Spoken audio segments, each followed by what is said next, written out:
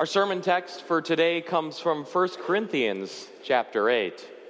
For you know the grace of our Lord Jesus Christ, that though he was rich, yet for your sake became poor, so that you by his poverty might become rich.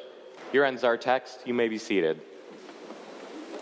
So we are coming to the end of the year of discipleship that has been our theme throughout this year.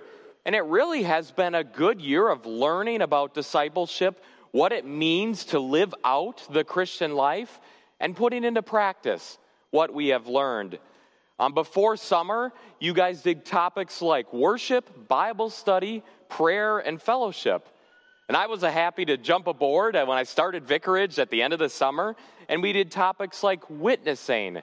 You may remember the Joining Jesus Bible study that you may be finishing up or just finished, and also the sermon series we did. And last month we focused on serving, how we can serve others in our lives. So this month, our focus will be on generosity. And I know this can be a rather difficult or hard topic because it really touches on something that is very near and dear to many of us. But it is an important topic and an aspect of discipleship, so we're going to give it some good thought this month. Today we will be talking about what generosity reminds us of. Next week we will be talking about what it teaches us. And then finally, how it empowers us to live our Christian lives, how we as disciples respond to the grace that God has given us. So the first thing that we think of when we think of generosity is we are reminded that God is generous.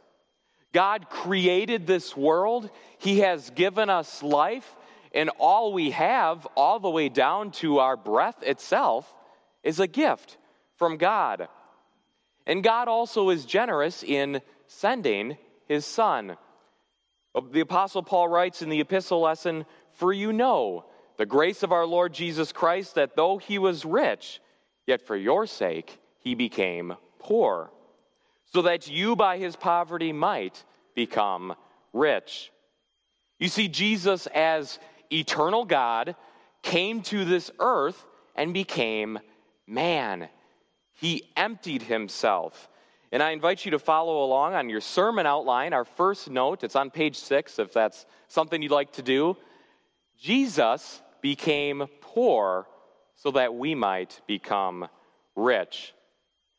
You see, when Jesus walked this earth, he didn't use his full divine power to avoid suffering, to avoid the cross, but he did it for us. This means that Jesus, as full God, became fully human. He felt suffering, pain, loneliness, hunger, all things that we feel in our everyday lives. And he became poor like this so that we might become rich. By going to the cross, by forgiving us for all of our sins, we as poor sinners become rich because of Christ. And we inherit the crown of eternal life at his expense. And not only are we reminded as we think about generosity that God is generous, but it also kind of reminds us of our relationship between God's creation and us. You see, the Bible is very clear that God is the owner of everything. He created it. And Psalm 24, as we read, lays this out really nicely. When it says, "The earth is the Lord's and everything in it." God owns everything.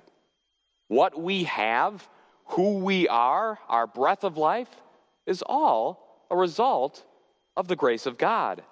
And this is why many times you may hear our Christian lives described as stewards or managers. We manage or steward what God has given us. We don't own it in the fullest sense because it is all God's, but we care for it, we cultivate it, and use it to God's glory. I think what might be a helpful image of this borrowing and using what God has given us is to think of yourself kind of in your everyday life and your attitude when you borrow something from someone. And I'll put forth right now that when we borrow something, we are very careful at how we use it. Now, you may have heard the phrase, if you borrow something, you better return it in a condition that is just as good or even better than when you first got it. And we are careful with things we borrow because it's not ours. We don't want to damage it.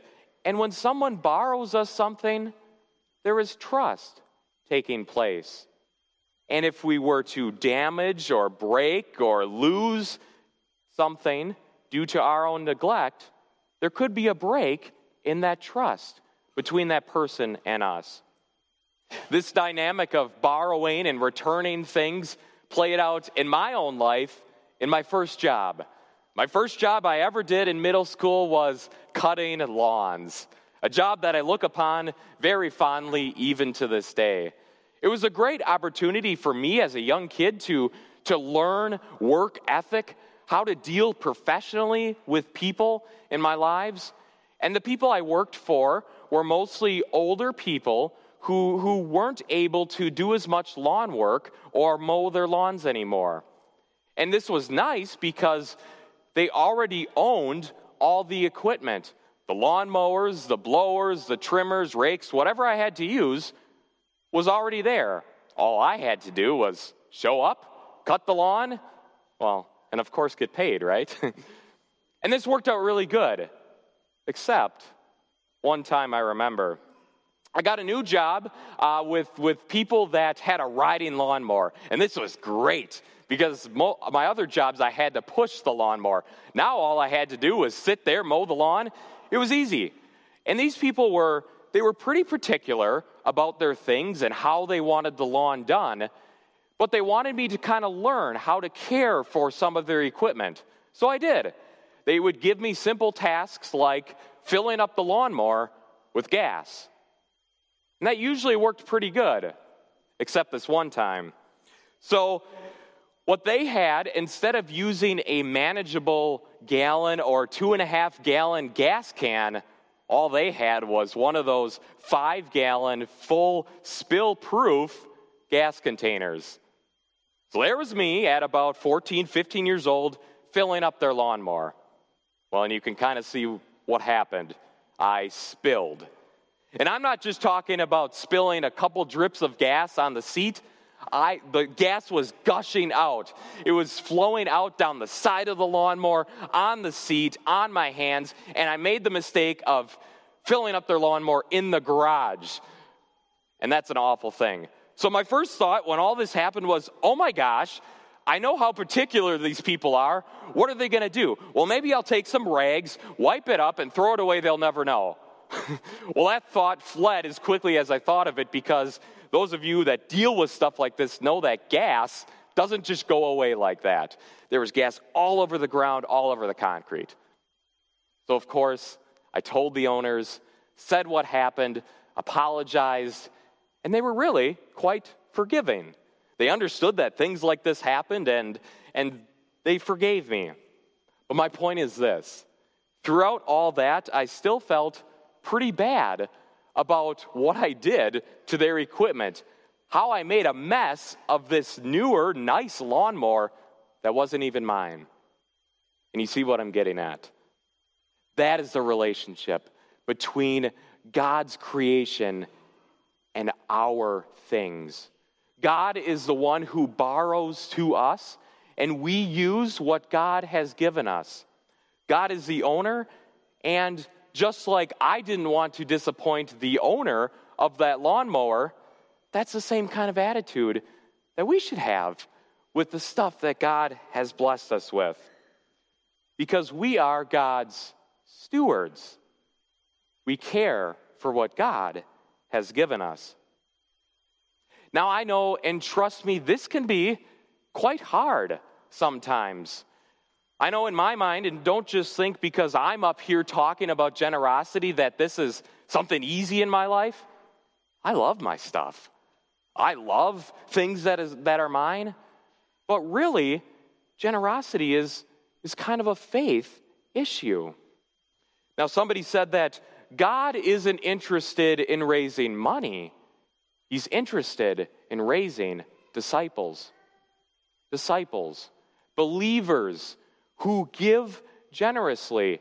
And this can go way beyond things of money, but how we spend our time, how we spend our talents to glorify God in our everyday lives.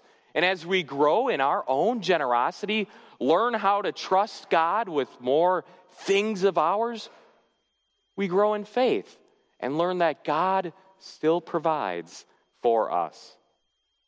And rich generosity reminds us of a few more things as well.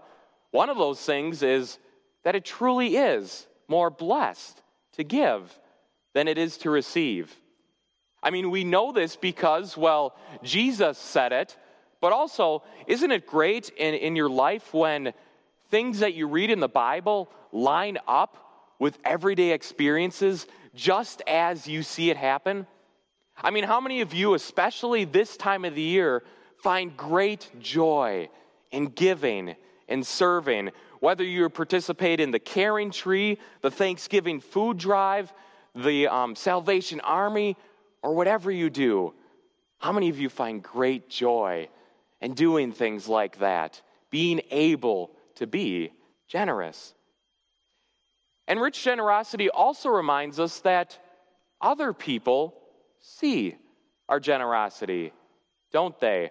Now, I'm not saying like the Pharisees who gave large sums of money so that they may be seen by others, but being generous for the right reasons, for the right purpose, is contagious, isn't it? You know, just thinking again to the wonderful Joining Jesus study we did when we talked about being a witness just by doing everyday things in our lives. I mean, what more of a witness could be a generous use of our time to lend a listening ear to a friend, a family member, or a random person who just needs someone to talk to? What could be more of a witness than a generous use of our treasures to support the ministry or mission work of God's church? And what could be more of a witness than a generous use of our talents? As we use what we are good at, what the abilities God has given us, and serve Him through song, music, sports, our jobs, school, or whatever we're good at. What great opportunities do we have? This is the kind of inspiration that our actions provide as we use what God has given us to His glory. So next week, we're going to talk about what rich generosity teaches us as Christians. But until then, continue to be reminded of the great love that God has lavished upon us, upon you and upon me, by sending His Son Jesus, that though He was very rich, He became poor so that we might become rich indeed. In the name of Jesus, amen.